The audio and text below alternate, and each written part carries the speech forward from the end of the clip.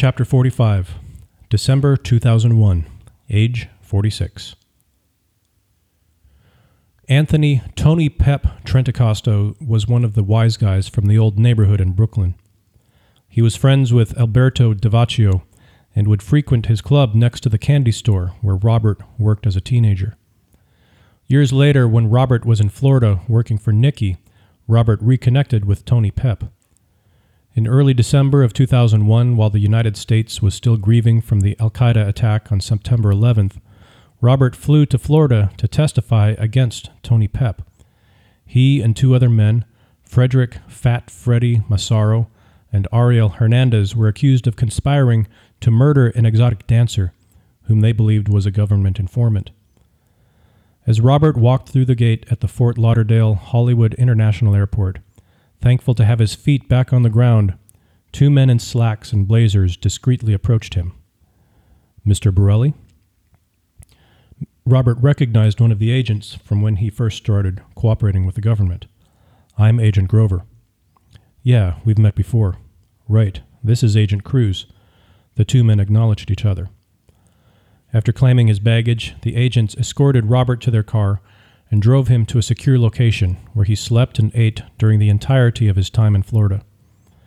The following day, Grover and Cruz picked Robert up and brought him to the same federal building he visited years earlier when he made the decision to become a federal witness. This time, he had no handcuffs. He went into the office of Assistant U.S. Attorney Lawrence Lavecchio, who stood from behind his desk. After introducing himself and shaking Robert's hand, Lavecchio said, "We've got a lot of work to do, so let's get started." He sat back down and opened a manila folder with a white label on it. "I've gone through your statements and read what you said about Mr. Trentacosta." "Oh yeah? Well, what did I say?" Robert said, half joking. "I can't tell you that. I can't coerce you in any way to say something, even a reminder of what you said." "Why not, if I already said it?" "It could compromise our case if I did. All I need you to do tomorrow is be completely honest when you testify. I'll ask you questions about Mr. Trentacosta, and you answer them. The defense attorney will then get up and ask you questions too. You answer them truthfully, that's all." Robert shrugged. "Okay, I have no problem with that." "We appreciate your cooperation, Mr. Borrelli. I know you're putting yourself out there by doing this, but we have a chance to see justice done for a woman who was brutally murdered." "But I don't know anything about a murder Tony Pep committed."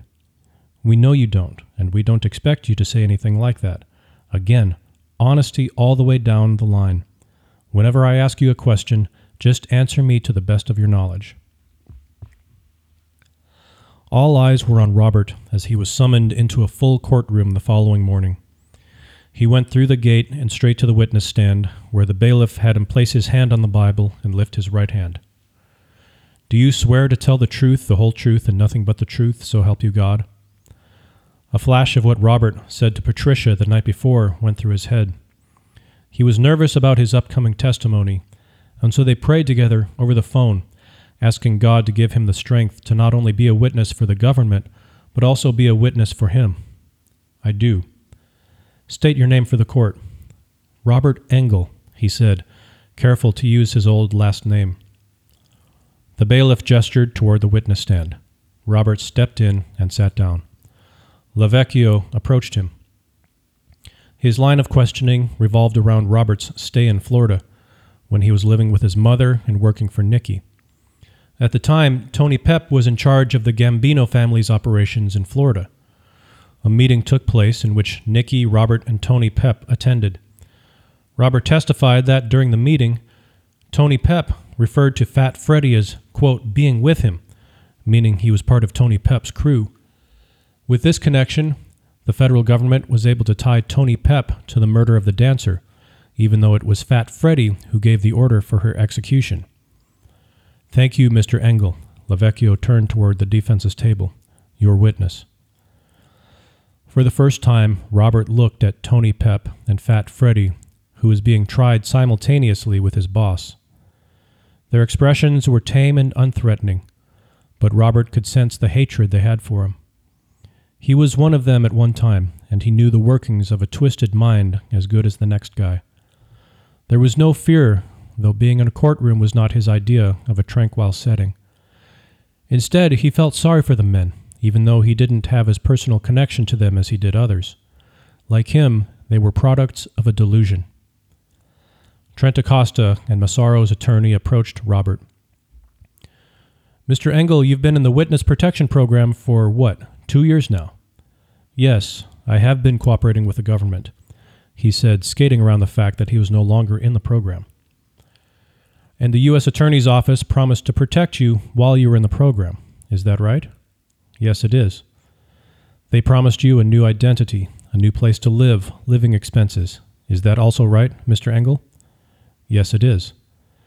And they promised you this expenses-paid new life in exchange for your testimony against certain individuals, right? They helped me settle into a new place and get my life started, that's all. In exchange for your testimony against men you used to associate with. Robert felt his heart pounding hard against his chest. They asked me to testify, yes. And this isn't the first time you've testified against someone, is it? Actually, it is. And what happened on the last case you were supposed to testify? I believe they took a plea. The case the attorney was talking about involved Nikki and Lenny, who were currently serving time in a federal penitentiary. So you really didn't have to do much of anything, the attorney said as he turned to face the jury. Basically, the government pays you to live a leisurely life, and all you have to do is, quote, testify for them. Robert couldn't believe the audacity of the attorney to insinuate that I would lie. I told you they don't pay me, and life in the witness protection program ain't what it's made out to be. You're out there with no family, no friends. You live with a lot of uneasiness. You see a guy in the grocery store who looks out of place, and it makes you wonder if he was sent to whack you.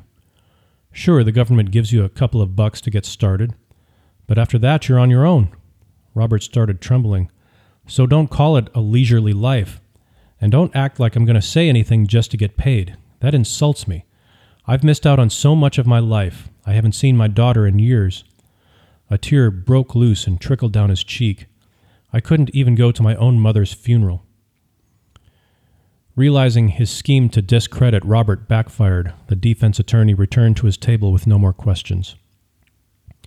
Robert returned to San Antonio the next day.